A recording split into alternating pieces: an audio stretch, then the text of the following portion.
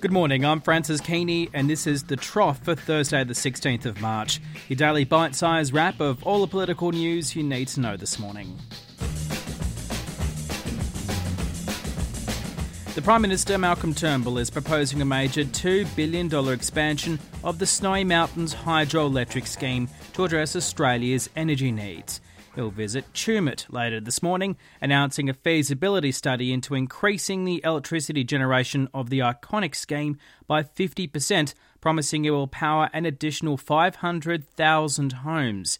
It's being dubbed the Snowy Mountains Scheme version 2.0, in quote sent out by the Prime Minister's office last night. The Australian Renewable Energy Agency will examine several sites which could support large-scale pumped hydroelectric energy storage around the Snowy Mountains scheme. Remember, this is the kind of technology that's been flagged for a few weeks now, and according to the AFR, it could take 4 years to build.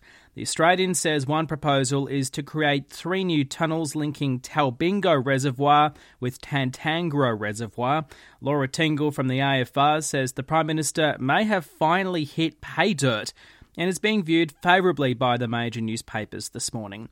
One question for the Prime Minister would be if this upgrade of Snowy Hydro will make it easier to sell it off, although that was an idea that was eventually hit on the head more than a decade ago by the Howard government. Now, the details here will be essential. The Prime Minister says the scheme was designed to be expanded and that any expansion would have no impact on the scheme's ability to supply water to irrigators. But if this involves more dams in an environmentally sensitive area such as the Kosciuszko National Park, this will be an issue. And keep in mind there's already a pumped hydro scheme in place at G-High at times of low water flows. And while the Prime Minister says it will not impact on irrigators, there's no word on what impact, if any, it will have on the Snowy River and the agreement to increase environmental flows downstream of Lake Jindabyne. There's also the cost, who's going to pay for it, and whether there'll be enough water in the years ahead to accommodate the expansion. Nevertheless, this is a new front that's opened up in the debate about energy security and carbon emissions at a time where the Prime Minister is under pressure to act. And another possible angle is Tasmania's role in all this. It too has a substantial hydroelectric scheme, and if another interconnector was built with the mainland, it could also expand its operations. The Prime Minister has also secured an agreement with Australia's largest gas companies that they will make more gas available for the domestic market. It follows an hour-long crisis meeting at Parliament House yesterday. Malcolm Turnbull said the gas giants risked losing their social licence if they failed to come up with a solution to a looming gas shortage at a time where exports have reached record highs. And comparisons have been made with the comments yesterday to what we saw with the banking sector last year. Mr Turnbull also threatened to use the Commonwealth's powers with respect to gas exports if a solution wasn't found, despite companies being locked into long-term export contracts. 2 of the largest LNG producers in Queensland have agreed to become net domestic gas distributors. That means they provide more gas to Australia than what they do for exporters. There's no details on how much additional gas is involved or what impact it will have on domestic prices.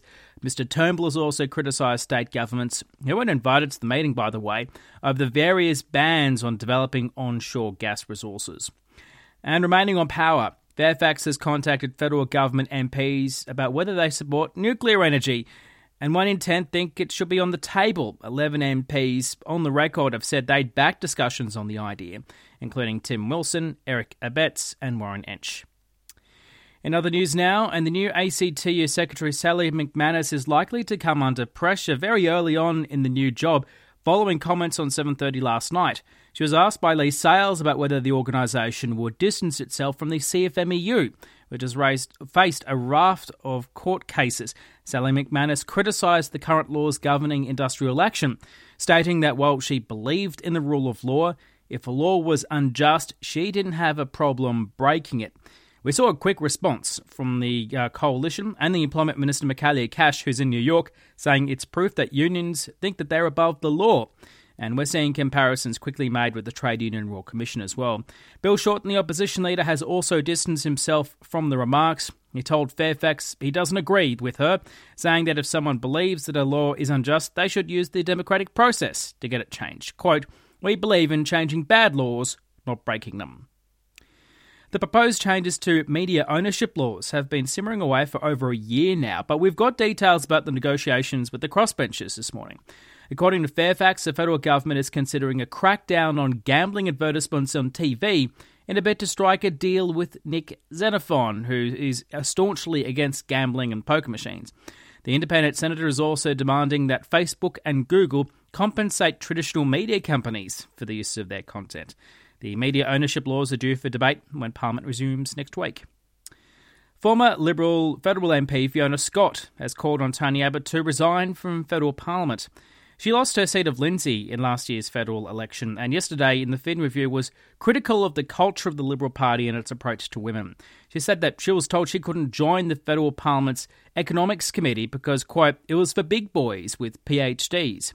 Last night on Sky, she also said that Mr Abbott hadn't kept his promise that he wouldn't be undermining Mr Turnbull on the backbench. And she also said Mr Abbott's sex appeal comments in the 2013 election hurt her political career, and this comes as the coalition continues to grapple with tensions. Briefly making political news this morning, the Turnbull government is reportedly set to announce a multi-million-dollar fund to help pay for advances in defence technologies. According to the Courier Mail, the $730 million fund, spread over 10 years, is going to call for bids looking at enhancing the performance of soldiers, as well as the use of laser weapons, hypersonic flights and robotics. Labor Senator Sam Dastyari has supported calls from within the federal opposition to re-examine whether the Big Four banks should be broken up. Matt Thistlethwaite first mentioned this recently, saying that any royal commission into the sector could air the idea of splitting up the Big Four. Senator Dastyari on Sky yesterday said it's something that could be looked at. The co-founder of One Nation, David Etheridge, has lashed out at Senator Pauline Hanson. According to The Australian, he's written to the Senate President saying that Senator Hanson and Senator Brian Burston misled Parliament about comments they made on her jailing in 2003. He says that they failed to mention the fact that he too was incarcerated and that his work allowed both of them to be released from prison a short time later. And according to the Daily Telegraph, the former New South Wales Deputy Commissioner Nick Caldis has been, quote, sounded out to head a possible Department of Homeland Security in Australia. That's only if the Prime Minister Malcolm Turnbull decides to go ahead with the idea. That's still uncertain at this stage. And Nick Caldis is currently living in Jordan, working for the United Nations. Today, as mentioned before, Malcolm Turnbull is in Tumut in the New South Wales Snowy Mountains. Bill Shorten is in Tasmania. The Foreign Minister Julie Bishop will be in the Philippines. And there's a few committees today as well, examining marine fisheries and biodiversity, the cost of prosthetics, university innovation, as well as the use of drones. The weather for Canberra today, shower or two, and the chance of storms as well later on, and chasing a top of 29 degrees. I'm Francis Keeney, thanks for your company. As mentioned before, I'll be telling you in advance if I can't make these podcasts, and tomorrow I won't be able to either, so apologies for that. You can check the website out though, the trough.com.au, and I'm also on Facebook and Twitter. Talk to you on Monday.